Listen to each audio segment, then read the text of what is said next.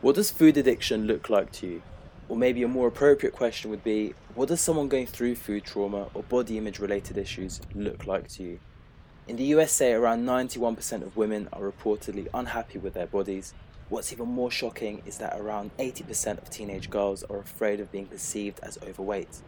So, with that many people captured in those statistics, women especially, it's very difficult to answer those questions. Thankfully, our guest today, Amber Romaniuk, is an expert on this topic, and her work is very important. She's already helped thousands of women going through their trauma with food become more confident and develop healthier relationships with food and their body image. And she's only getting started.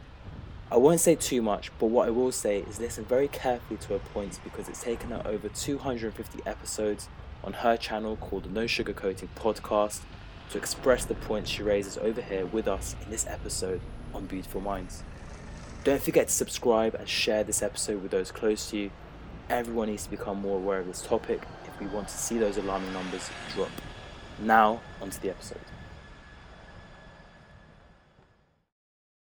Hi, this is Beautiful Minds. My name is Martin, and our guest today is Amber Romaniuk. Amber, you're an emotional eating and digestive and hormone expert. You're the host of the No Sugarcoating Podcast, and your mission is to help people gain food and body freedom. And I know you've helped thousands of clients regain their energy, calm digestion, lose weight, balance their hormones. And it's because you believe in this powerful way of people being the best version of themselves. You've overcome food addiction yourself, and you're committed to helping people stop body shaming and self-sabotage. Welcome to Beautiful Minds. It's a pleasure to have you on. How are you? Oh, thank you so much for having me. I'm super grateful to be here with you, and I'm doing well. It's always nice to connect with people on podcasts because you can do it anywhere in the world. I am in Alberta, Canada, and you're way over on the other side of the ocean, right? So Yeah, exactly. it's so cool. Yeah, it's great. And how's your podcast going? Oh, really good. I'm at I just recorded episode 242. I Wow. can't believe it. So I'm going to be hitting around 300 episodes by the end of the year. It'll be 5 years that I've had it Wow. solo in September, and trending to hit like 750,000 downloads by the end of the year. Lots of people listening all over the world. Just super grateful that people can relate to my story, what I share. I think we need people sharing the no sugarcoating truth, and we need different approaches because a lot of what's provided for information is it's either like archaic or it doesn't work for people. It doesn't help people address the root causes of their health issues or their, relationship with food or their mindset. And so I think it's just so important to help people understand their root issues of why they can't stop struggling, and that they're not alone, and that it doesn't have to be this big, extreme,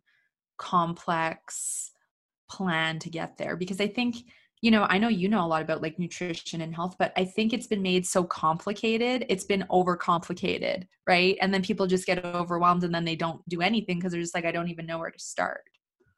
Yeah, it's paralysis and overanalysis. Yeah, exactly. Yeah. And then the head just goes in the sand and then nothing changes. Yeah. What's been the most important topic that you think you've raised on your podcast? I know everyone always asks me, Martin, what's been the most popular episode of Beautiful Minds? And I'm always reluctant to tell them because I feel every episode is super important. Yeah, I hear you. I think for me, the two most downloaded have been number one. Well, I don't know if in what order, but one of the two is actually the dangers of ketogenic eating and how that can fuel food fears, binge eating, more emotional eating, and be very harmful on the hormone health, Okay. because I've seen that happen to like hundreds of my clients. And then I think the other one actually was really around um, like different kinds of mindsets and emotional eating. So perfectionism, people pleasing, overachieving, all or nothing mentalities, and essentially what I call the ego, the self-sabotaging mindset, how that is dictating the way that you are behaving with food, your body, and really with life. Because when you come to discover you have this ego, like we live in an ego-based society, I think that's going to change, but we're taught to be judgmental, critical, right? That we have to fit a certain mold. Like for women, it's like you have to be this thin, flat stomach, all this stuff. And for men, it's like you need the six pack and your muscles should be sticking out of your t-shirt, right? And like all this stuff, like there's molds that have been created. And it's like, unless you fit this mold, like we see with celebrities or certain public figures, TV, music, right? Like we've been so conditioned to fit a mold that is unrealistic, that takes us away from our true essence of who we really are. And we start creating like almost a war with ourselves because we don't fit this one mold. Yet we're so convinced that if you don't fit it, you're not going to be successful. You're not going to be, you can never become famous or have money or like, have all these things that apparently this person we put on a pedestal has. However, what don't realize is that they're just human beings like the rest of us, and who knows what their journey was to get to where they are, right? Like we need to disconnect from the external and stop comparing ourselves to other people, or stop listening to narratives like, oh, well, you have to fit a mold, and go, no, like I need to discover myself and how to take care of myself, because if I'm not well and healthy mentally, physically, emotionally, spiritually, how do I show up and live the life that I want? How do I play a big game of life? And how can I be of service or find my purpose if I'm constantly fighting with my body? Yeah, definitely. It reminds me of what Dominica was saying. We had her on a few episodes ago. She's a holistic coach, and she talked about when you go to school as a kid, you're often taught how to think, how to study, but Yes. but you're not taught how to feel and how to No. respond to that. And I think that emotional stimulus that you go through with, like you said, with eating challenges, with body image, it's hard because we're not trained, we're not accustomed to responding to such harsh stimulus that can No. kind of conquer us. No, and instead we are taught from a very young age, to fit in a mold, that the only way to get thin or to be ideal looking is to eat less and exercise more, which is so archaic and couldn't be further from the truth. And then we're taught to compare ourselves to others, right? And to become judgmental. It's like, I can't remember who quoted it, but they said we're not born judgmental, hateful, critical babies. Like it's taught, right? And so, you know, it's so funny because talking about school, I remember being in high school in social studies, and I was just sitting there going, I don't know why I need to learn any of this. This does not feel resonant for me. Some of it, I'm like, it doesn't even feel true. Like I was really questioning, like, is this really the way that the world works? And I'm starting to discover that not necessarily, but it's just so funny how certain subjects I had no desire, and now I understand because they're trying to teach you again certain things to fit into a mold of, you're gonna graduate, get married, have kids, and like there's this mold you're gonna fit into, and it has to go a certain way, and here's the world, and they really set you up for failure. And so now I don't feel so bad for not doing so well in some of my classes, because I see that it didn't matter at all, right? It really didn't. Yeah, yeah. It's I it's feel like that that's a whole saying. other conversation. Yeah, no, it's interesting because you think like how much you spent worrying about something that really doesn't have any impact in your life at the moment, and you think, well, Hmm. so much emotional energy went to waste just worrying about Pythagorean theory or worrying Oh. about, like you said, I think we call it PSHE over here. You just mentioned it, social studies, where you talk about Yeah. the food pyramid and don't drink alcohol, and then you see the teachers going to the pub on a Friday. So, you know, Yeah, very counterintuitive, right? yeah, yeah. Yeah. So you Yeah. mentioned just now that when we look at health, we think, okay, more exercise, more movement, and fewer calories. Fewer Hmm. bad calories. That's the new buzzword. Yeah. I think it's out of alignment with what our bodies really need, because it's such a vague recommendation, and we have to understand where the recommendation comes from. So let's just say you're taught it in school. Like when you have that one health class where you learn about the food guide, like here we have the Canada Food Guide. It's like the biggest joke in the world, and they just changed it, but it's like X amount of servings of dairy a day and grains and your meats and then your fruits and vegetables, and right, like because the dairy and meat industry are such big money makers, so of course that's like on the top of the thing, right? So anyways, so you're set up for failure because the food guide is governed to tell you what to eat. A lot of the people in nutrition go to school and learn to talk about the food guide. Okay. So you're being told to eat, 5 to 10 servings a day of foods that are the most, the top 2 allergens in the world are wheat and dairy, but yet you're being told to eat X servings a day because your fiber and your B vitamins and your calcium in your dairy, right? Mm-hmm. Yeah. And so that then your gut's going way out of whack. You're getting bloated, you're getting inflamed, you're getting puffy, and then maybe you start to gain weight. But this is what you're being told, right? And then you go to your doctor and you have to weigh in because that's what they do. And then they're like, oh, you've gained weight. You need to lose weight because your cholesterol is high and your blood pressure is high. And the answer is always, oh, you need to lose weight. You need to follow the food guide, or you need to, cut your calories and get exercising. Okay. So the doctors go to a school and learn certain things from that school. The dietitians or whoever it is go to a school and learn these things from the school. But who's providing the curriculum? Yeah. Who's providing the curriculum? Maybe, Okay. some people that don't necessarily have our best interest in mind is what I've come to discover. Okay.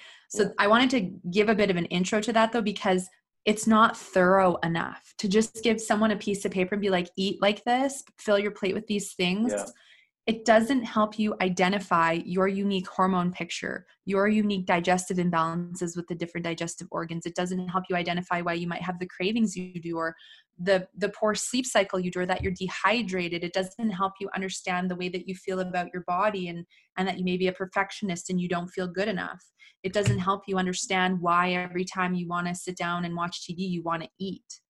It's too vague. And so that's why when they say, oh, you just need to follow this, or you need to, eat less and exercise more, it really sets you up for failure. Because when your doctor and all these different people are telling you this, and I know it's not the person, it's what they're taught.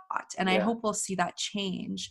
But when that's the narrative and people are giving all their power away to their doctor or one person, and they're not thinking for themselves, then they're going to the gym, they're doing, like, say you're someone who's never worked out before and you're like, oh God, I need to go to the gym and exercise. And you're like, I must have to burn like 1,000 calories a day. So you're out of shape. You go and you work out, and then you almost get sick because you push yourself way too hard. Your body's not used to it. You have a negative experience, right? So now you're associating negativity with movement, which can be a great thing and great for your health when done properly. But now you have negative association. So now you're dreading the gym, which stresses you out even more and makes your cortisol levels go up. And that in itself can trigger you to want to go and binge, because you're like, that workout was horrible. I feel like crap. I need to reward myself. Right? I'm going to go eat a chocolate bar. And then you get upset because you ate the chocolate bar. And now here you are going back. You have to go to the gym and, correct out the calorie deficit. And so where I'm going with this is, it doesn't work because it doesn't help you get specific with understanding yourself. And we're not taught how to listen to our bodies or to become in tune. And I think that's one of the biggest things that sets us up for failure as humanity, is not learning that. From like the age of 5 years old and on, like, our subconscious minds are fully open from 0 to 7. We're absorbing everything. Kids are so powerful. Their imaginations are huge. There's no reason why we couldn't be learning information, like this, of how to listen to our bodies from a young age. But we've been set up to rely on, who we've been set up to rely on. It makes a lot of money for all these big companies, right? So that's why that's been the narrative of eat less, exercise more. When really in reality, what the eat less, exercise more mentality does is it sets you up for more weight gain. And then it sets you up to go on more diets. And guess how much money the diet industry makes every year? $7+ trillion a year. Yeah, it's a lot. Right? I could just rant about it, but it's the truth. It's the truth, is that we've been unfortunately set up for failure. It's not your fault if you're struggling with binge eating or your weight or health issues, because likely you haven't been set up with the proper support and tools and education to understand how to really take care of that. Yeah, and this is before we go into the junk food and what role that plays in marketing. Totally. Right? Yeah, exactly. And I imagine a lot of those anecdotes, those examples you just gave, are real examples of what you hear from your clients when they come to you. Oh, yeah. Oh, for sure. Okay. And not only clients, but, there's some other people who I follow even. One example is Dr. Mark Hyman. Like, he did a podcast episode where he brought on a guest, and they essentially talked about what I just talked about, but more in depth, in the sense of why the eat less exercise model is setting you up for dis-ease and weight gain. And it was just so great to hear another person who's very well respected in the community go in, and he digs into all this stuff. Like I can't believe he hasn't been knocked off, to be honest, because he's such a voice, and he calls out all these big companies, and it's incredible. So, but yeah, clients talking about it. You see other people who are really well versed and awake and aware of what's going on, sharing the truth. And I think that's just so important. We deserve it. Because everyone deserves to heal and have that optimal health. It's not that certain people are lucky, or it's, you have bad genes and I don't. We have to understand what our root issues are and be able to deal with those in order to get to the food and body freedom that I talk about. Yeah. So anyone listening to this wondering whether genetics do play a big role, can you maybe clarify that? Yeah. So I think they can play somewhat of a role. I don't think it's the be all end all like we've been convinced. Our minds are very powerful. And if you check out people like Dr. Bruce Lipton, who's a PhD, and he used to work in big pharma, and then he's got really deep into cellular study and epigenetics, which is essentially, I'm not like fully, you'd have to go listen to him because he's like world renowned on this. But essentially it's that where he's discovered that to a cellular level, our cells are listening to our thoughts and they feel our emotions. And so if we're often in a negative or in a stress response, the cells and the blood will change, become more acidic, more stress. And that's what's setting the body up for the symptoms, the imbalances, and the dis-ease, as people like him and Louise L. Hay say, because your body's out of ease. It's not at ease. You're at dis-ease. And they talk a lot about, how we store certain emotions and negative thoughts in the body. And if we don't work through that and we suppress it all, that at some point it can create these symptoms. And I really believe that. And I can tell you through working with my clients and following people like that, and even personally, the only time I ever get a physical symptom anymore is from emotional distress. So that's also how I know it's legit, because I've experienced it firsthand so many times. And once I identify what's going on emotionally, or what the limiting belief is that I've been, struggling with, and I release that, the symptom goes away. So you can go check out Dr. Bruce Lipton. He's got books, YouTube channel, like he's incredible, but he talks a lot more in depth about this. And I just it's mind blowing when you get into all these different avenues and layers, and then it's not just like, yeah, well, you have poor genetics. So I think that's part of it. However, I think that, you see people who have shifted their mindset and healed their bodies, and Louise L. Hay did that. Joe Dispenza did that. He was right? Like, look at what he did by shifting his mindset and using things like visualization and meditation. That's incredible. So to me, that's the proof, right? That we have to use both. We have the genetic and the mindset together. Yeah, absolutely. I think when you look at athletes and when you look at people on the magazines, you automatically start, like you said, thinking, right, why am I not in that mold? Well, it's because of genetics. And then you think, okay, well, I can change the genetics, and that's kind of where the narrative's going now. And I think what you were saying earlier, if I had to summarize it, you're saying that personalization of approaches is the way to go. You can't just have an approach to where it's, I don't know, one size doesn't fit all, let's say. Yeah, no, it doesn't, because you've had different life experiences. Everyone's had different negative experiences, traumas, right? Like things that have happened to them that have created stress in the body, or created the body to want to hang on to weight or protection, as I refer to it too. Everyone has a different calendar, a different schedule, a different environment, eating different food, thinking different thoughts about themselves. So that's why it's, how do you put everyone in a mold and just say that this is the answer? Right? Definitely, yeah. And when you mentioned about your own experience, can you talk us a bit through that? Like what actually happened and how you overcame it? Yeah. So, for me, I think there was like 3 or 4 different life altering moments that happened for me that made all this, you know, come to fruition. And so the first thing that happened to me when I was 5 is we had just moved out to the country. So I had to start taking the bus. And so it was my first day on the bus, and I was super excited, nervous, because I'm like 5 years old. And so I get on the bus, and then the older boys, they just started yelling at me, and they're like, oh, look at her. She's ugly. She's fat. And then the whole back end of the bus, everyone's just like laughing, making fun of me. And I believed it. And it really hurt me because I thought, well, they don't know me. And if strangers are saying this about me, it must be true. And so I really took on that identity for, you know, the next 20 years of my life. And, you know, then as I grew up, you know, the magazines I'm reading, all these women have like the perfect body. And I'm like, how do you even look like that? I really got the crap end of the gene pool. It's like, you know, how do you look like that? I want to look like that. So I'd rip out pieces from the magazine and like these photos and put them on the treadmill and be like, I need to run until I look like this, because they don't tell you it's photoshopped. They don't tell you they've completely altered the image. There's no disclaimers. So you just assume, right? I'm naive. I'm 12 years old, right? And then I dieted all through my teens, and food was always readily available. There's always lots of processed food, baked goods, ice cream, you know, fast food, etc. And largely that, I think, is also because my mom still to this day has a very emotional relationship with food.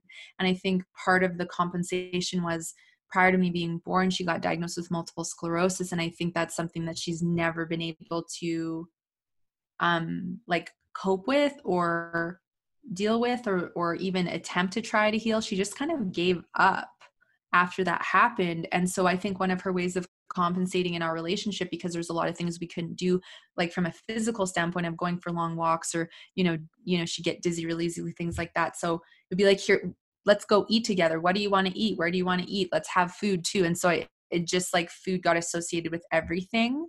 And not that I blame my mom, but just seeing the associations, right? That came together. And then the next phase of it was really after a breakup, you know, a long time ago. And that I really was convinced that if I get the perfect body, then my life will become perfect. Like, it was really, that was my big belief. And so I heavily restricted. I exercised a lot. I lost the weight really quickly. However, I was not happy. I did not become fulfilled. I became more critical of my body. I became more arrogant. My ego really took over, and I became so judgmental of myself and other people. And it really, you know, it wasn't the be all end all like I thought it was going to be, essentially. And so once that happened, I was like, this is too hard to maintain. I can't keep restricting. So it's like this switch flipped, and then the binging really started. And it wasn't just like I sat down and ate like half a chocolate bar. It was like I'd go to the bakery and buy like 6 whole cupcakes and eat them. And then I'd go to the next place and buy like food and eat it, or bring home a whole shopping basket of food and just binge and watch a movie, because I wanted to numb out of my reality, because now I'm gaining weight. Now I'm the heaviest I'd ever been. And I'm embarrassed. I'm ashamed. I don't feel well. I don't want anyone to see me. And I wished I was the actors in the movie, because their life was perfect in the movie. Right. And that's the flip that then happened. And so from there, it was about a year of really harshly fighting with my body and going through, you know, very deep binge eating, self-sabotage, negative self-talk. And after about a year of that, I think it was just after my 22nd birthday, I had my lowest point, which was really after I'd finished a binge. I was laying on the couch and I thought to myself, if I keep at this pace of self-sabotage, I don't even know if I'm going to hit 30. I don't know if my body will have the capacity to survive this, because it was very destructive, right? So then I was like, well, if this is the last time I'm going to do this, because here comes the all or nothing mentality, I was like, well, I better eat more of the cookies, even though I'm so full and right. So feeling so unwell. So I dug through the garbage in my kitchen and I ate the food. And that really, it just was like, why is this happening to me? What did I do to deserve this? I'm not this person. I don't want this to slowly kill me. I couldn't believe what was happening and why. Like, I just ate out of a garbage can, right? I'm 22, I'm broke, I'm single, I'm alone, I'm unhappy, I hate my job. Like, it truly was the epitome of like, there's nothing going right for me other than like my family loves me and I have some good friends, right? But all my internal was just, it was completely in the mud. But I needed that to happen because what was going on, and I think this happens for a lot of people, is I wanted to change, but the fear of the uncertainty of what that would look like and the fear of failure kept me in this comfort zone of, even though I was suffering, it's like, but who would I be without food? And what if I fail? And what if I can't do it? And how do I even do it? So it's just like, okay, then I won't do anything. But that night, the suffering became bigger than the fear to want to step into the unknown. And I was like, I don't know what this is going to look like or how I'm going to get there, but I got to do something. And it's almost what I describe it as is I essentially just got to the foot end of the Amazon jungle with like a little knife. And here I am now. I got to try and like find my way through this whole jungle without a path, a guide, or anything. And that's, to me, what it seemed like in the beginning, right? But that was a huge turning point for me. And so from there, I really started to learn about food. So as you mentioned, like all the junk food stuff earlier, that's where I started was, why do I crave sugar so much? Why do I want sugar all the time? Wow, sugar's 10 times more addictive than cocaine. Wow, they're putting it in everything because they want you to be addicted to it. And then I started to learn about how that was impacting my gut flora and my brain fog. And then I learned about gluten and dairy and how they have proteins in them that excite the same part of the brain as heroin. And that's why I'd like eat a piece of bread and then I'd want to eat the whole loaf, or I'd used to eat a piece of cheese and want to eat the whole block. Like the addictive nature of some of these foods when you're dealing with a food addiction, it's full blown. And it just gave me relief that I'm not crazy. Like there's reasons why my brain chemistry is reacting this way when I eat these foods. And so then beyond that, I started to change the way that I ate. And, it really helped with some of the cravings. However, I still wanted to binge. And that's when the next layer. So it was like physical food, right? Starting to deal with digestive stuff. And then that's where, though, then the next step was the emotional, realizing I hated my body. I didn't love myself. I didn't know how to cope with stress, right? And I still thought that it was about the weight and I just had to find the right diet. So once I realized that I didn't love myself and I didn't know what was going on, it was very important to start understanding what was triggering me to emotionally eat, start having healthy ways to cope with stress, meditation, breathing, tapping, nature, yoga. We live close to the Rocky Mountains, so just spending more time there, understanding, why I was so afraid to feel my emotions. I think this is an epidemic across the world that needs to be addressed because people are so afraid to feel. And or, oh, if you feel something, you're weak. If you show any sign of emotion, you're weak, which is so wrong and so detrimental to our health.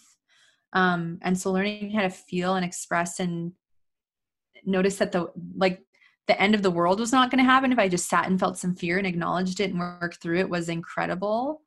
And all of that really accumulated to starting to build the self-love and catching negative self-talk and letting go of needing to have a certain number on the scale define me and or fitting into a certain clothing size. It was not about that anymore. It was like, I need to get healthy and I want to learn how to love myself. And so all of this that I'm talking about helped me fill the void and help me love myself and make peace with food. And then I did the healing with like the digestion and hormones. And from there, that's when I really discovered the spiritual part of the journey, which is I have an intuition. I can feel things. I can see things. This is a gift. And now it's heightening because I'm not suppressing it anymore. And that was really, really cool because it's just something that grows and grows and grows. And when you trust that gut feeling, good things happen. When you don't trust it, it's like the universe throws a brick at your head, right? You have those experiences. You go, I wish I would have trusted my gut. So all of that, improved as I healed. And that's what inspired me to start my business because I thought, if I struggled with this the way that I did, how many other people, especially women, are struggling less than me, the same as me, or more than me? And it's, 90 to 95% of the female population is or has struggled with some form of body image issues and eating disorder. Like it just goes to show you how significant that is and that we've been conditioned. Like this has been going on for so long. And so here we are 7 years later, since I started my business, and I'm very grateful for every single step of my journey that I went on because I needed to go through it and heal myself to understand how to help other people with it and have the compassion and the empathy for how deep the suffering is, so that I could really hold safe space for other people. Because I think, you can help people with their mental health and you can help people with their health, but if you don't have compassion and empathy, it's very easy for the person who's struggling to shut down. And so you have to be really mindful of, holding safe space, because otherwise that person's going to not want to do the work and they're not going to get where they want to go. So I think that's why I had to go through it all, to understand it, and then, understand how vulnerable of a topic it is for people. Yeah, it's very sensitive, isn't it? And I think especially with Yeah. students, because that's the first time in their lives that they actually go on their own to live somewhere away from home. And I Yeah. know me and a lot of my friends, they went through their food journeys while they Yeah. were students in that first taste of independent life. And I know that's from your Yes. story, that's clearly the same for you. Oh yeah. Yeah. Yeah. College was, a free for all, because you could buy whatever you wanted, eat whatever you wanted, alcohol, and it just, yeah, no wonder, and then, you you go through all that and you put your body through all that and you wonder why you gain weight or you're exhausted and you're not sleeping well, and whatever the unique symptoms are for each person. But again, we are set up for failure, right? We're not really set up to succeed with our health unless we have from a young age been taught or learned ourselves and taken the initiative. Yeah. Yeah. I think that initiative is important because Mm-hmm. that's the only way you're going to conquer that uphill battle. Yeah. Oh yeah. What I really learned is we have to stop relying for other people to give us all the answers. We can align with the people that we think are going to help us figure it out and learn how to listen to the body and take care of ourselves. But this whole notion that, you know, your doctor or this one person knows everything and so therefore they should be able to give you all the answers, it's not fair to that person and it's not fair to you. Right? Like I used to think, oh my God, my doctor has all the answers. So when something happens, I go to my doctor, but then they stopped having the answers for me. And I'm like, okay, well, now what do I do? Right? So every healthcare practitioner on this earth has their purpose. However, we have to know that there's more than one avenue. Yeah, definitely. I think for me, when I was starting a podcast, for example, I tried to benchmark it off of so many other different ones, and Mm-hmm. you're never gonna find one that ticks all the boxes. You have to kind of, merge them, Yeah. combine them. And I think that's where the personalization thing comes into it, where you were saying about your food, what goes into your fridge, for example. We have that analogy here in the UK. Well, your fridge will look different to someone else's, and you'll both still Yeah. be healthy. You'll still both be top athletes, perhaps. One might be a swimmer, one might be a rugby player. Yeah. So that customization of what goes in your fridge, and then that goes in your stomach, and then if that works for both of you, that I think the comparisons can be quite dangerous as well.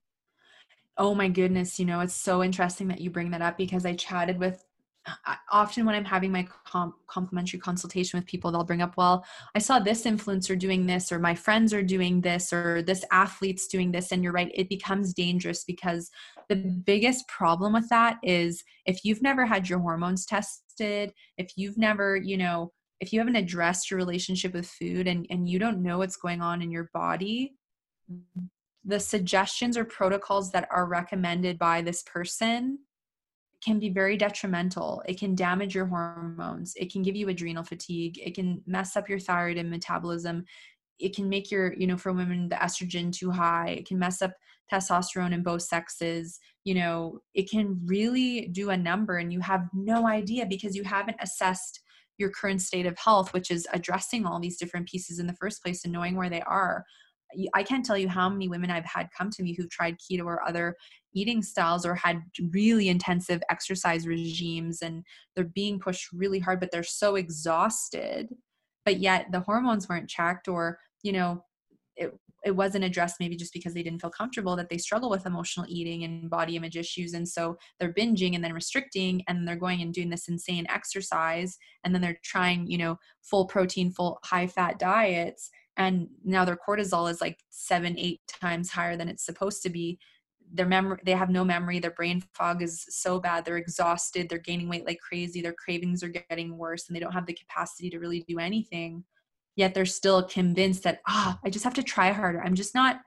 Once I'm perfect with this, then it will all go my way, when it's like your body is trying to speak to you. Like our bodies speak to us with symptoms to try to get our attention. And if we don't know that, we just assume I must not be doing it properly, or I must have to try harder. But then we make ourselves feel more unwell. And I'll just give one innocent example of me. So as I was, still in the beginning stages of healing and just starting to learn how to eat the way that felt good for my body, I started reading books, and this one book, it was more on like plant-based eating, and some of the supplements and things this guy recommended. He's like, and maca is really good for your hormone health and your adrenal health. And so I'm like, great, I'm going to start taking maca, right? Like, so I'm taking all this maca. And then, a few years later, I, start doing the hormone work and get my hormones tested and discover that my estrogen is 10 times higher than it's supposed to be. Well, guess what? Maca, if you have high estrogen, it will make your estrogen higher. It boosts estrogen. I didn't know that. I didn't know where my estrogen was at. So I was by accidentally making my estrogen go too high, right? But because I didn't know and I didn't have the education, I just trusted what that person said, but it's still too vague. So with any kind of like herbs or certain supplements, you really should have a picture of those things before you do it, because you may think you're doing something good, but you're actually sabotaging it. And then you get more frustrated with your body because you're like, how come this isn't working, right? You think it's something that you're doing wrong when you don't likely have the whole picture. Yeah, I guess it's a forgivable mistake when, you have words like adaptogens going around and you think, okay, well, spirulina, I've got different things in my cupboard, for example. Yeah. And I know that it's not junk food, it's expensive stuff, it's Yeah. like probably the highest quality nutrition you can get. And then you think, well, it won't work for everyone, so I'm not going to make a big fuss about it and put it on my Instagram, or I'm going to tell people about it. Yeah. But when people say to me, okay, so do you use any protein shakes or this? I'll say no, but I do use this plant-based powder called spirulina because that's got loads of protein in it. And I personally feel really good after I have it. It doesn't make me bloated. It doesn't, kind of those protein shakes, I don't really trust them all the time. I know whey protein can be quite effective. A lot of rugby players take it. But with that example that you were just saying, I know maca is an adaptogen. It's quite powerful. But I think that's what people don't realize is how powerful it can be. Yeah. Or people, like you said, you have things like the spirulina, or like those boxed cleanses that you can just go to the health food store or wherever and like just buy this box cleanse, and you take these supplements or these tinctures at these times, and like it's just going to cleanse your system. Like, what we don't remember is, say your body can't detoxify properly, say your lymphatic system is sluggish, say your liver is overwhelmed with toxins, say your body's overwhelmed with heavy metals, right? Here's an example. So my body doesn't methylate properly. So I did blood work once, and my homocysteine is high, and that's a methylation marker, and it's supposed to help you metabolize and methylate your B12. And so here's a genetic thing, but I still think that you can heal this if you shift your mindset. So I got the genetic test done, and I have the gene mutation in my liver that doesn't allow me to methylate properly. So I take a supplement to help with that. Okay. But knowing that, my detoxification is not going to necessarily be as strong as someone who doesn't have that gene.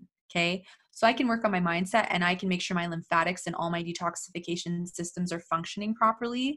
But for me to go and do really intensive heavy metal detoxing, I'm going to get so sick because all this stuff comes out at once, and then my body may be more slow at getting it out, right? So now I'm suffering so much trying to do something good for my body. But because if I didn't know that was happening, and I'm like, oh, but this is what I need to do. And then you get so sick, and again, you have that negative experience, then you're associating getting healthy with getting sick. And, I've had people say to me, well, I tried to reduce my refined sugar and gluten intake or whatever it is, the more processed foods. And they're like, I got sick, so I must need them because I tried to, come off of them. And then I got really sick, and I go, well, that's the detox. That's the drug-like withdrawals. That's the withdrawals. Like, your body has to filter through all that. But people just have a bad experience because they go too hard too fast. Yeah. And then they associated that, no, that must not be for me. So where you talk about the spirulina, my body hates that stuff, but dandelion tea. You know, there's just other things for me that my body's like, yeah, give that to me. And so here we come back to that individualized, learning how to listen to your body. What feels good for me? What doesn't? What speed of detoxification works for me? You may be able to go faster, right? So it's really, we have to take it individualized at our own pace, and likely, especially with things like detoxification, get help with that kind of stuff, because you don't want to scare yourself by overdoing it, and you don't want to do any harm to your body, right? By, you know, if you're really wanting to heavily detox, say your liver, or do really intensive gut flora balancing, some of the protocols can just be very intensive and very restrictive. And if it's especially the first time you're doing it, it could really make you not feel good. Yeah. So there's a lot to learn. Yeah, and especially to have someone there, like a professional, that can say, okay, well, what you're going through now is normal.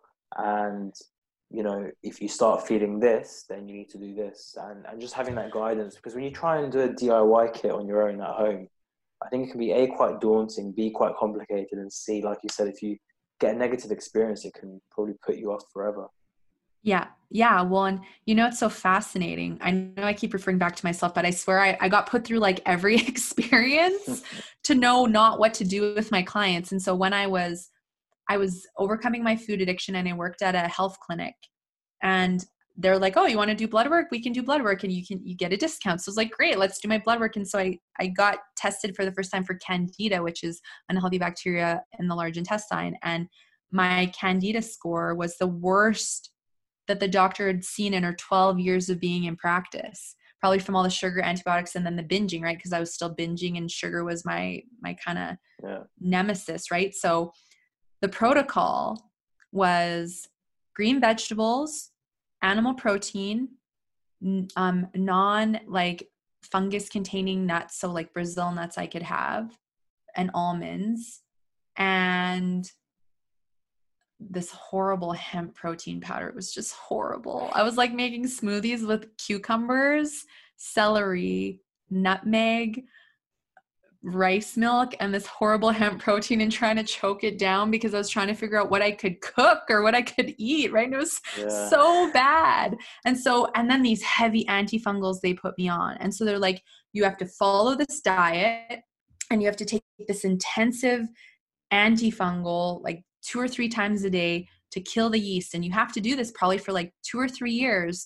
And if you don't do it like this, it's not going to get better. So I'm like, okay, well, if I have to do it like this, then I guess I have to do this. I get like 2 or 3 weeks in, I get so sick. My skin's yellow. I'm exhausted. I'm like hacking up all sorts of stuff, like TMI, but I want to share this because that protocol honestly probably would only work for like a very small amount of the population. The die-off was so extreme, the detox was so extreme, but it wasn't individualized to me. And of course, then the restriction made me keep binging, because it's like, why would you even want to eat green vegetables and animal protein? Like, who would get excited about that? Like, I couldn't even eat sweet potatoes, right?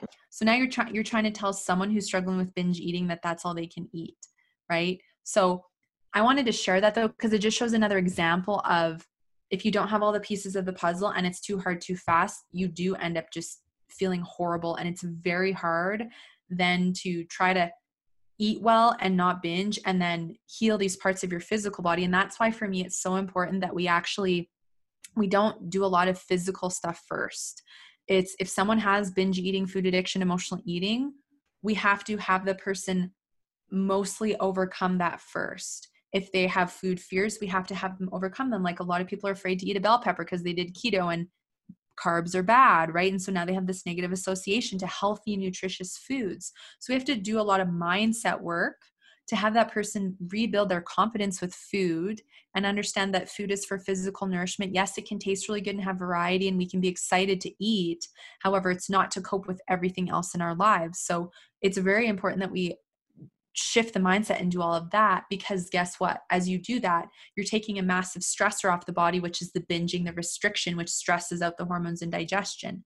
So now we can go and we can balance the gut flora, gently detox the liver, replenish stomach acid stores, and do anything else digestively to alleviate symptoms like bloating, heartburn, cramping, constipation, irregular bowel health, brain fog, etc. And it's very successful, and people see a significant improvement, and their symptoms usually mostly go all away when we complete that. But it's because we've gotten the first big stressor out of the way, which is the self-sabotage with food. Okay. Same with hormones. It's the same thing. We can start a little bit, but you'll see the biggest benefits once you get one of those massive stressors out of the way. So, but unless you understand the emotional relationship with food, protocols are not being done like that, because you just think, well, this person has really bad, gut issues and a really high rubbing immune system and lots of food sensitivities. So we have to cut out all the food sensitivities to calm the immune system down. But if that person doesn't feel comfortable saying, well, I struggle with binge eating, right? And then they have to go on a restrictive protocol and they keep failing, and the food sensitivity picture doesn't improve, it's largely because you can't put someone on you can't restrict somebody who's struggling with binge eating. I guess that's the message that I'm trying to come down to, because they will get triggered. And I hear it time and time again with women who come to work with me who have been seeing other people. And it's nothing that practitioner is doing wrong. It's just that they don't understand how restriction fuels rebellion and fuels the ego to take over and want to have everything, because now I just got told I can't have this, or they're not taught how to bring in, alternatives and, swap this for this. It's just like, this is what you need to cut out. Here's your list of stuff. See you later. Like, again, you're set up for failure. How are you going to succeed? Right. Yeah. Yeah. When you think you're helping the situation, but actually what you're doing is you're giving it fuel for later. Yeah. And so that's why it has to be addressed in phases, because you can resolve food sensitivities. You can, really improve the gut immensely and the immune system and hormone picture. I see this stuff all the time. Miracles happen, but we have to address what's been fueling all these symptoms in the first place, because they didn't just come out of nowhere, right? You don't just get digestive issues or adrenal fatigue for no reason. There's the relationship of food, your schedule. Do you have some form of balance? That looks different for everyone, but if you're overbooked and you're just giving yourself to everyone else all day, every day, the people pleasing mentality, you're exhausted. You probably have nothing left for yourself, and that will fuel significant hormone imbalances and overwhelm. And then you have your exercise picture, which sometimes people think they're doing exercise and it's doing them good, but it's hurting these other pictures because they're out of whack, right? You have your sleep cycle, and then you have, your physical symptoms, and then you have your mindset and emotional state and what you think of yourself, how you perceive the world, what kinds of limiting thoughts and beliefs you have. And we all have an ego. So there's lots of different things to look at, right? It's not just as cut and dry as here's a meal plan, follow this, or here's this protocol, follow this. It's like, yeah, but what about all these other pieces that we have to also address because they play a role? Yeah. And then whether I know you said that self-restricted diets are not going to work, but then intermittent fasting, I know that's been a hot buzzword in the nutrition industry and that space. Yeah. Where does that sit with you? I think that just like with anything, there may be a part of the population that more plant-based eating works for, or a more paleo, way of eating works for, but that you don't have to follow it to the T. Like, say you're paleo, but you want to have rice and beans. Like, it's about figuring out, through trial and error, what works for you in that mix. But for me, because I largely deal with people struggling with emotional eating, and it comes down to like body image, their like motivator for doing something like fasting is because it promises weight loss. So the motivator is not in alignment with your health.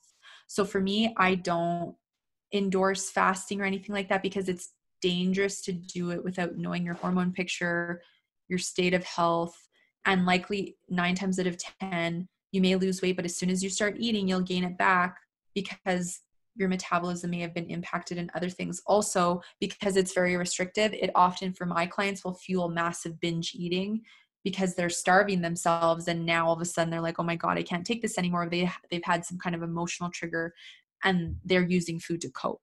So for me, I see things like fasting actually fueling food addictions and binge eating and emotional eating, because unless you're being properly supported and you have no emotional connection to food. So if you truly have a healthy relationship with food, you do not eat for any other reasons other than physical nourishment, and you have a pretty, you have healthy ways to cope with stress and you feel good about your body, you maybe, it's part of that 5 to 10% of the population who can do that, right? Or maybe you have an illness and that's been suggested to help with that. So it's for reasons like that I think for some people, it could work very well. But for the rest of the 90% of the population who's fighting with their body, who is fighting with food, who is chaotic, out of their power, right? Been, snacking and mindlessly eating and eating all this processed food, I think that's just like the, restrictive protocols I was talking about earlier. It will really set you up for more failure and potentially have negative impact on not only your physical body, but also your emotional state. Because the more your hormones are out of whack, the more your emotional state's out of whack, right? Yeah. So if you had to break it down to 3 steps for people learning or perhaps even improving their ability to listen to their bodies, what would be your step breakdown? That's a great question, and thank you for asking it. So the first step is we have to be willing to slow down and take time to become present to learn how to listen to our body. So if you're going, I think here's another buzzword that needs to go, this hustle stuff, okay?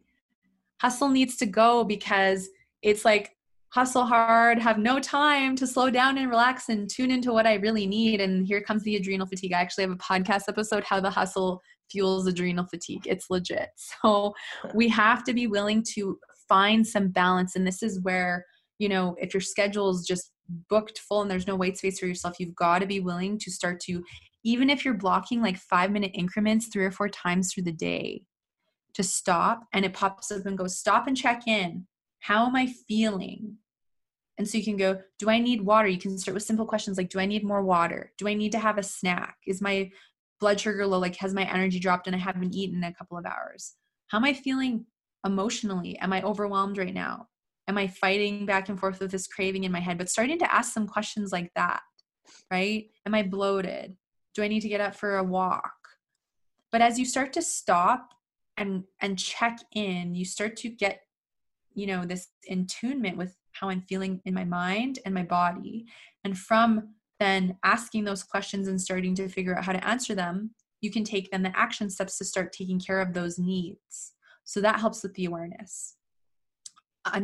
So then phase 2 is be aware of how you feel after you eat. So this isn't that you have to track your food. Actually, for anyone who's struggling with emotional eating, it can be a trigger. So I don't suggest people track their food for that reason, but it's more so if you, after you eat, you're bloated or you feel really tired or you just all of a sudden notice symptoms are coming up, can you start to become aware of if, certain foods are giving you certain symptoms, okay? Or maybe the meal is really nutritious, but that you're really stressed before you eat, and so your body's in fight or flight, and therefore you just get instantly bloated as soon as you start eating because of the stress that you need to deal with to calm down before you eat, right? To get you out of fight or flight, arrest and digest as an example. So being aware of how you feel before you eat and then after you eat can be really helpful to identify if there's certain things that don't make you feel well. And I think the third part is self-care.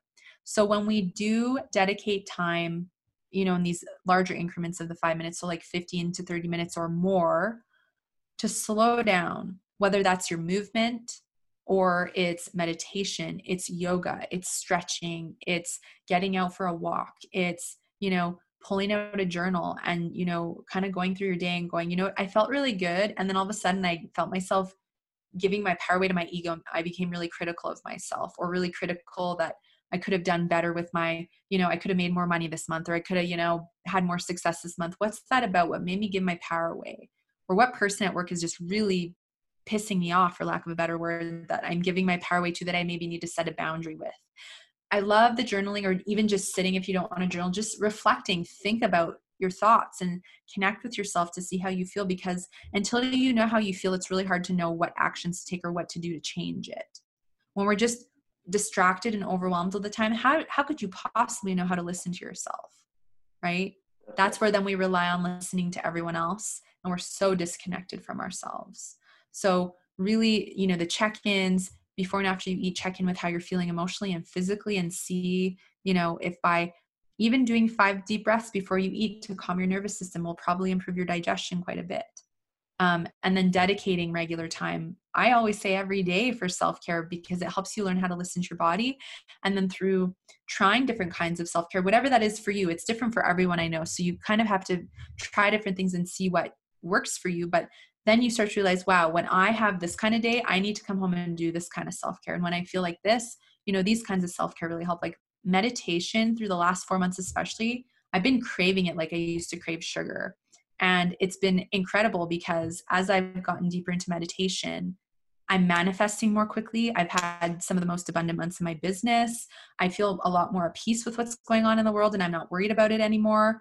And there's a lot of really incredible things happening because I kind of, I wasn't really doing much of it. And then I'm like, you know what? For some reason, I'm being called to do more of that. And as you become more in tune, you listen to those little nudges more and you go to those things. And I'm like, no wonder I was craving that. Here's all this evidence and great things that are happening because I listened to that. But if I was really distracted and busy and overwhelmed, I wouldn't have heard that and moved toward it and started doing it. Definitely. And you mentioned about meditation over the last 4 months in particular. What does a typical day look like for you normally versus in lockdown? Oh man, it actually didn't change much at all because I have my office at home. Both my boyfriend and I, we have businesses that we can operate out of our house. So we're grateful for that because for me, essentially it was just like, I get up, I do some self-care, whether it's meditation, EFT tapping, journaling, and then, get into breakfast and then get into my day. And so none of that really changed. I think I started to do some more self-care. Like that's where I added in more meditation. In the weekends, my self-care became more intensive in a good way because I felt like I really needed to figure out how to cut off and block out the collective energy because it doesn't matter if you're intuitive or not. When all this stuff started, it was heavy. The energy was heavy. Like, do you not agree? Did it not feel like really intense?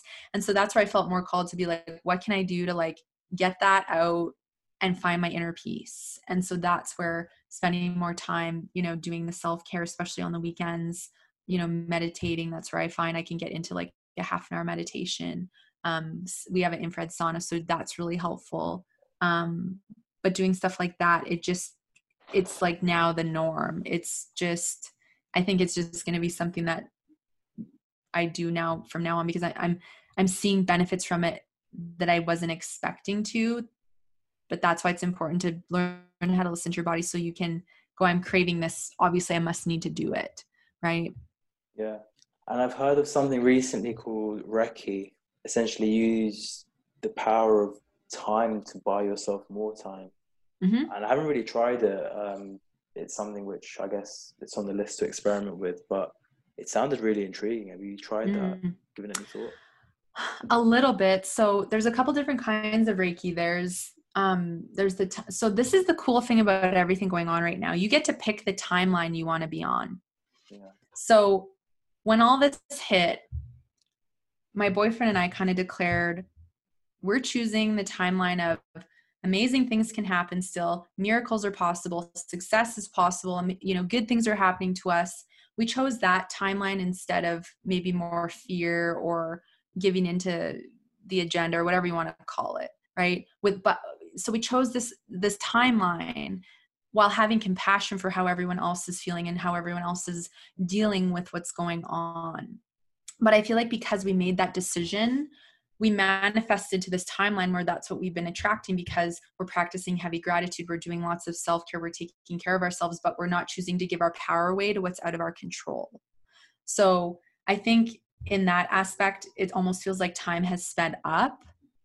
And so I think one thing that a mentor of mine always encourages is if we feel like we need more time, ask for it. Please bring me more time. Help me, bring me more time right now. Whether you're asking the universe or God or whatever you believe in, can you please bring me more time right now? And she said she's noticed a difference with even just asking for that. Right.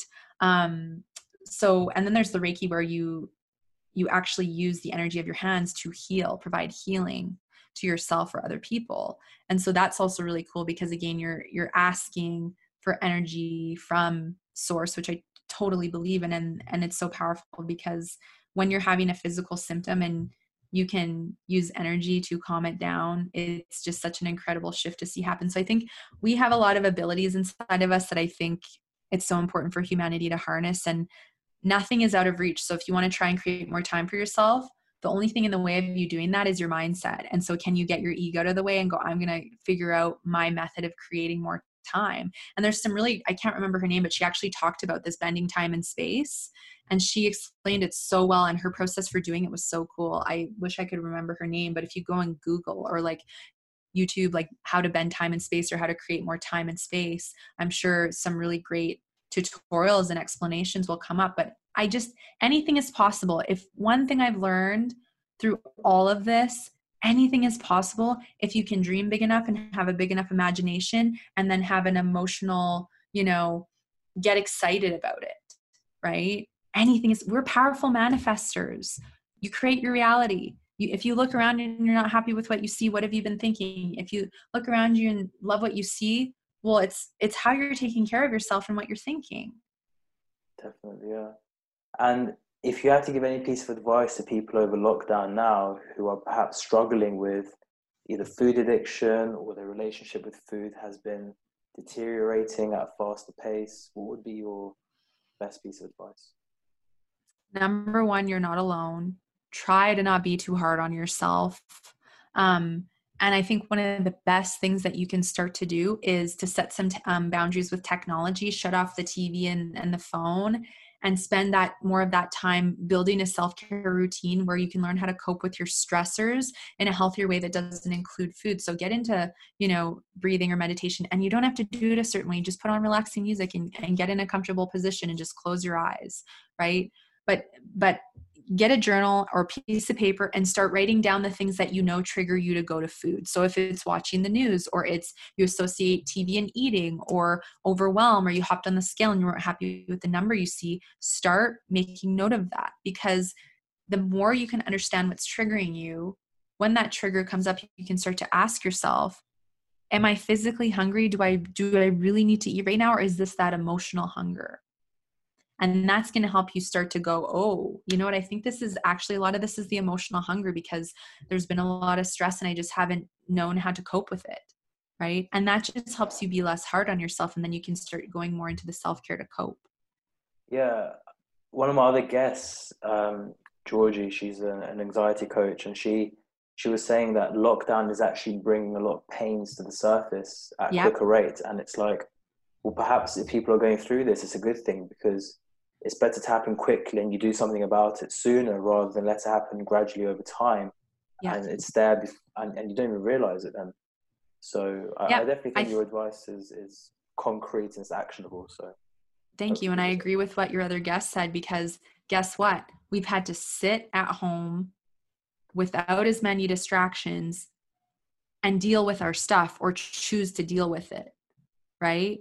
And so I think it's great because it's like, wow, I was being so distracted. I was shoving all this down and now here it is in my face. I have a choice. I can either continue to ignore it or I can start to deal with it. Right. And the freedom is in dealing with it. Yeah. And what's your relationship with food? Well, now it's really good. I mean, it has been for about, I'd say 8 years, but I don't measure anything. I don't weigh anything. We eat very well, like very whole foods based, just because we feel best doing so. However, it's about balance. So for me, it's like, 5-6 days of the week, we make everything here anyway. And I make a lot of my own recipes. So if I want pumpkin spice loaf or I want to make a pizza, I have this wicked gluten-free crust, right? So and we put all of our favorite stuff on it. So even our indulgences are like, no one else would consider probably them indulgences. And then, if we want to go out and celebrate, we don't worry about having something that's a bit more processed here or there. We don't do fast food. That's something we just don't do. But if we want to go and indulge and enjoy a nice meal and, a couple of drinks, we will. But we really just feel the best when we're, putting the optimal fuel into our bodies that make us feel good. But I don't eat for any emotional reasons anymore because I've learned how to cope in a healthy way. Yeah. If I was to ask you what's your greatest fear, what would you say? Oh, a few months ago, I would have had a lot for you. My greatest fear. Um, well, it definitely used to be getting sick and suffering so deeply before death, but I'm not worried about that anymore. I think my biggest fear is not having enough capacity, like the time that I'm here, not being able to help enough people, which I also feel like I've kind of debunked. Maybe, yeah, like fear of not having control of like other people coming and controlling you. Like when everything first hit, I was like, oh my God, like what's going to happen? You hear all these rumors of the plans, and it's like, that's scary. So that was a big fear, right? So I think fear of being controlled by others without your consent. Interesting. And why would I have been maybe overwhelmed by the amount of things that scared you a few months ago compared to now? Oh man, because I have woken up tenfold in the last 4 months in so many ways. And actually, there's this amazing woman. Her name is Dolores Cannon, and she has passed on now. But she actually did a lot of work with past lives and helping people heal in that respect. And she did a lot of hypnotherapy. But she has this one video on YouTube where she talks about what actually happens when you die, and it just I'm like, oh, well, that makes so much sense. And I always knew that like I'm here in this lifetime having this, experience, and that I volunteered to be here right now, just like everyone else on this earth. But it just really helped me realize that my humanness is only one part of my journey. And the only time anyone else has power is when I give it away. So if I'm in my power, then I'm unstoppable. And that's really helped me release my fear. I just believe in a lot bigger things now, and I'm getting proof of everything that I'm believing in, that's bigger than me, and it's really just making me excited for life and humanity and all the good things that are coming for everybody. Yeah, that's quite deep. I like that. You have all the power you need until you give it away. Yep. And if you give it away, you can claim it and take it back. That's the beauty of it. Yeah. It's amazing. We had this adult entertainer on recently, Alexis Fawkes, and she was saying the same thing about happiness, how it doesn't belong in anyone else's hands but yours. And I thought that was Yeah. quite interesting. Yeah. Um, does anything worry you to the point that it keeps you awake at night?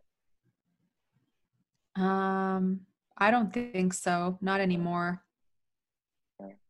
And do you have any tips for people that have maybe trouble sleeping? Yeah, definitely. So a couple really important things. Unplug from technology at least 15 to 30 minutes before bed, because the stimulation in the blue light from your screens, it messes up your internal sleep clock, and then you're stimulated, and if you're stimulated, it can be hard for your body to produce melatonin to help you fall asleep. So unplugging and maybe doing some form of self-care, just really unwinding before you go to bed, that's important. If you're having troubles, or if you're waking up in the middle of the night, that's usually more hormone related. So go to your doctor and ask for a workup and see if you can get some help from them, or if there's a certain person that you want to see to get that help. But if you're waking up in the middle of the night, that's not normal, and it's usually liver and hormone stuff. But once addressed, it can be resolved, and you should be able to sleep the whole night. Also, I love with manifestation, when you go from being conscious into your subconscious mind, fall asleep saying an affirmation of something that you want, whether you want to feel something more, you want to manifest it. It's incredible. You'll manifest it more quickly because you're carrying that into your subconscious mind. So that's a kind of a fun one. Say you just want to even feel more peace.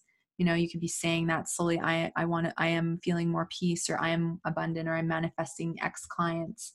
It's been really cool to see that come in more quickly as I've been doing that. And then you can use things like lavender essential oil, do a chamomile, holy basil, or passion flower tea later in the afternoon to help your nervous system calm down, to help with sleep. Those are some basics, that I can suggest without needing to know someone's specific state. But there's a lot we can do to set us up for good sleep hygiene. We just have to set that boundary up, I find, with the technology. Yeah. It's interesting. A lot of my friends that I've spoken to recently have said that they find they're sleeping a lot more and a lot better now Mm-hmm. during lockdown. And I don't know, I just found that interesting. Is that Yeah. something that you found with your clients? Yeah, probably less stress, less running around to do, less on your plate, right? There's just been more limitations, and I know that's starting to lift now. But I feel like that may be part of it.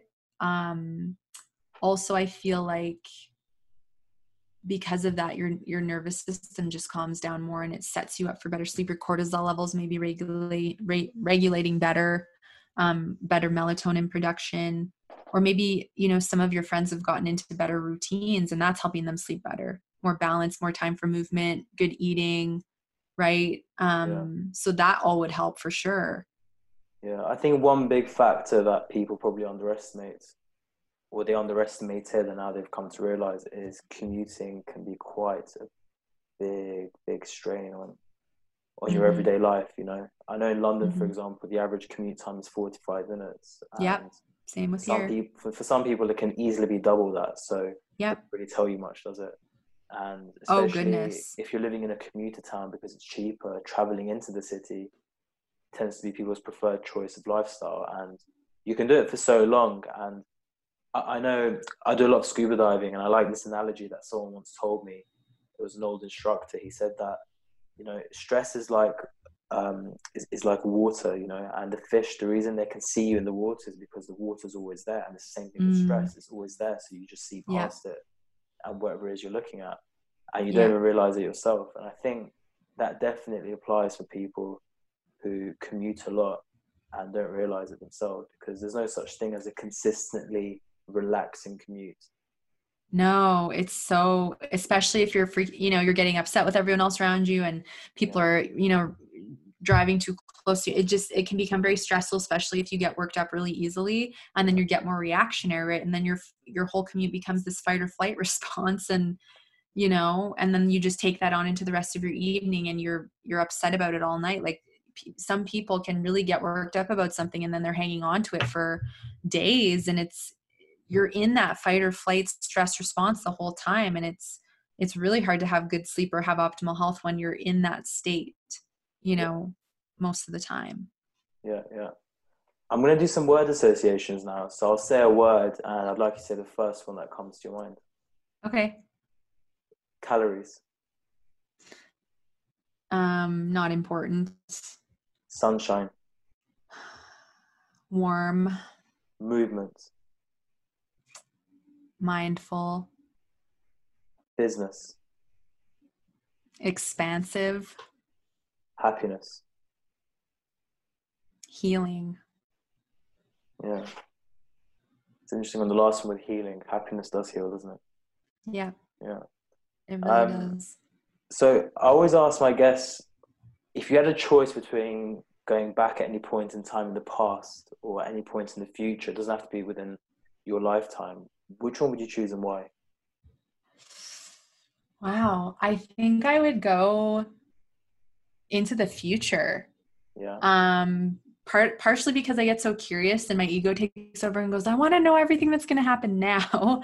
um, Also, I just think incredible things are really coming for humanity, and I don't think we can even fathom how amazing, you know, the shift is going to be as we awaken. So just getting a bigger snapshot of that would be really cool, because then I could bring it back and tell everybody about how excited they should be. That's amazing. Yeah. Do you feel that we're going to make it then? Yeah, I guess that's quite a positive outlook that you have. Oh, yeah. And Yeah. so this is the thing. Okay. We all have the opportunity to perceive the way we want to see the world, right? So I can sit here and go, the world is a negative place and blah blah blah, and go into rant about that, or I can go, I acknowledge that the world is in a state right now where there is a lot going on. However, the old normal, we're not going back to that, and it was not taken us anywhere good. Yeah. Therefore, there's a lot that's falling away, and that creates a lot of space for new.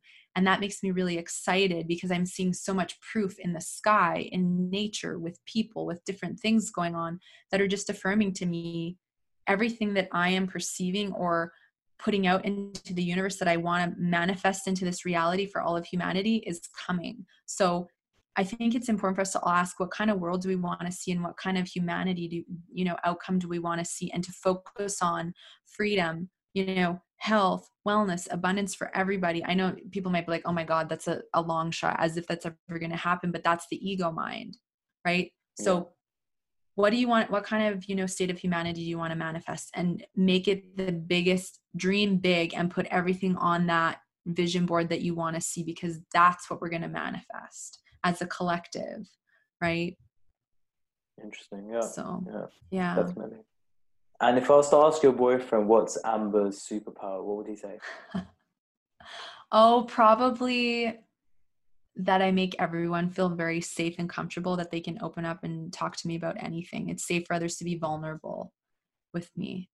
Yeah, that's a good trait. I feel that as well. Don't lose that. Um, I won't, I promise. yeah, that's good. No, it was a really good chat, and I think we touched on some important topics. I've spoken to some amazing people during lockdown, and yeah, I think we have a really great diversity of guests, and I think it's always important to have a few episodes, whether it's monthly or every couple of months, dedicated towards this type of space, because Mm-hmm. I'm a strong believer in mental health and making sure that there's enough out there for people to come back to. And I think actionable steps are a key thing, Mm-hmm. and I know you've been through that with the different phases, and hopefully anyone listening to that will take notes and pay attention. Mm-hmm. Can only hope. Fingers crossed. Yeah, definitely. And what kind of plans can we expect from you in the future? I know you mentioned your podcast is not far off the million mark, and I know your business is going strong now. So what else can we Yeah, and I'm expect? actually working on an online program that's really going to be, it's going to be a really great transformative 5-week program for people who are kind of wanting a taste and to get some support but want to kind of go online. So that's going to be all about emotional eating, body image, digestion, cravings, etc. But I'm just finishing the sales page and working on, recording all the modules and everything. So that's going to be coming up in the next month or two. So that's a really big focus. And then for me, it's really about kind of maintaining. I'm just kind of in the space right now where I'm working on that. And then I know I'm going to want to build more online programs to piggyback off of that so that I can just help more people. Because I, of course, have capacity to serve so many people privately, and then want to, be able to go above and beyond that. And then the podcast, those are really big, the big goals right now. I think as things move forward, and I don't think it's really will be much this year, maybe more next year, but some retreat stuff, down in California and things like that, that was supposed to happen this year, but I don't foresee that. Right. So, Yeah, but I'm trusting the journey, and I'm trusting the process. And I know that whatever comes and is in alignment is exactly what my business needs. And it's okay if certain things fall away. Right. Learning to trust, it's been significant over the last few months of trusting your path, and things that work out great. If they don't, that's fine. So that's kind of what's coming up. So we'll see past that, but I think lots of good things are coming. So yeah. No, I was speaking to someone here who's a very experienced businessman, and he set up a few companies in his time, and he's very successful, and he's got this kind of old school approach with things. And he's like, look, people always say trust the process, and I always tell them there's no need to trust the process. You need to adapt to the process. And I'm just thinking, yes. yeah, that's actually true. If you don't, you can trust it what you want, but unless you adapt and take some action to Yeah, prove that you trust it, then yeah, it doesn't really mean much. But I it's definitely so sense true. doing that, because online programs may not be everyone's cup of tea, but you've said, look, that's the best thing I can do at this time if retreats aren't possible. So it makes sense for a business point Yeah. of view. Yeah. And I have, when I connect with my clients or potential clients, if the private coaching isn't in alignment, I find then having, that option or the group program or just other things that I can provide while honoring my capacity, right? Because like I said, I have to have that balance for myself. I practice what I preach. So, I'm not going to take clients 7 days a week to try and, help as many people as I can. So it really does help open up the capacity without sacrificing my hormones or, right. So Yeah, it's nice to have that balance. And, um, yeah, I think I just need that right now, because with growth, like spiritually, business wise, all of that, like your body needs to process, right? Like you can't just grow and not have that have any impact on your emotional state, your mindset, your physical state of health. And spiritually, you have to allow time to process, which is just feel, let go of stuff, move forward, and make sure that what you have on your plate is not overwhelming you, right? So that's why I'm yeah, like, I have this, but I'm not going to add anything else because I feel like I'm at the capacity that I want to be. And my body, I just listen to my body and she's like, this is good, but no more. Yeah, definitely. Yeah, no, I agree. And like I said, it was a pleasure talking to you, and hopefully we can do a part 2 in the future. And, we've started this panel now, the Business Lounge, where we focus on topics as opposed to the people themselves. And it's very kind of, hit and go, 30 minutes max. And Cool. we've had some positive responses. And I know a few people that have run some courses in the past. So it would be great to have a few people to talk about that, because I think, we're living in an age now where, like you said, working digitally, remotely, monetizing your knowledge and expertise to help others. I think that's looking like a very lucrative future for a lot of people. So yeah, it would be great to arrange something like that in the future. Yeah, that sounds great. And thank you again for having me. No, it was a pleasure, definitely. And I'll definitely be giving that No Hustle episode a listen. Awesome. Yeah. It definitely caught my attention, because I know a lot of people sing that narrative in the UK, especially in London, fast-paced city. And I agree. I think you definitely can't sustain anything of value if you're running on 5 hours sleep. No, agreed. Yeah, I think you'll really enjoy that.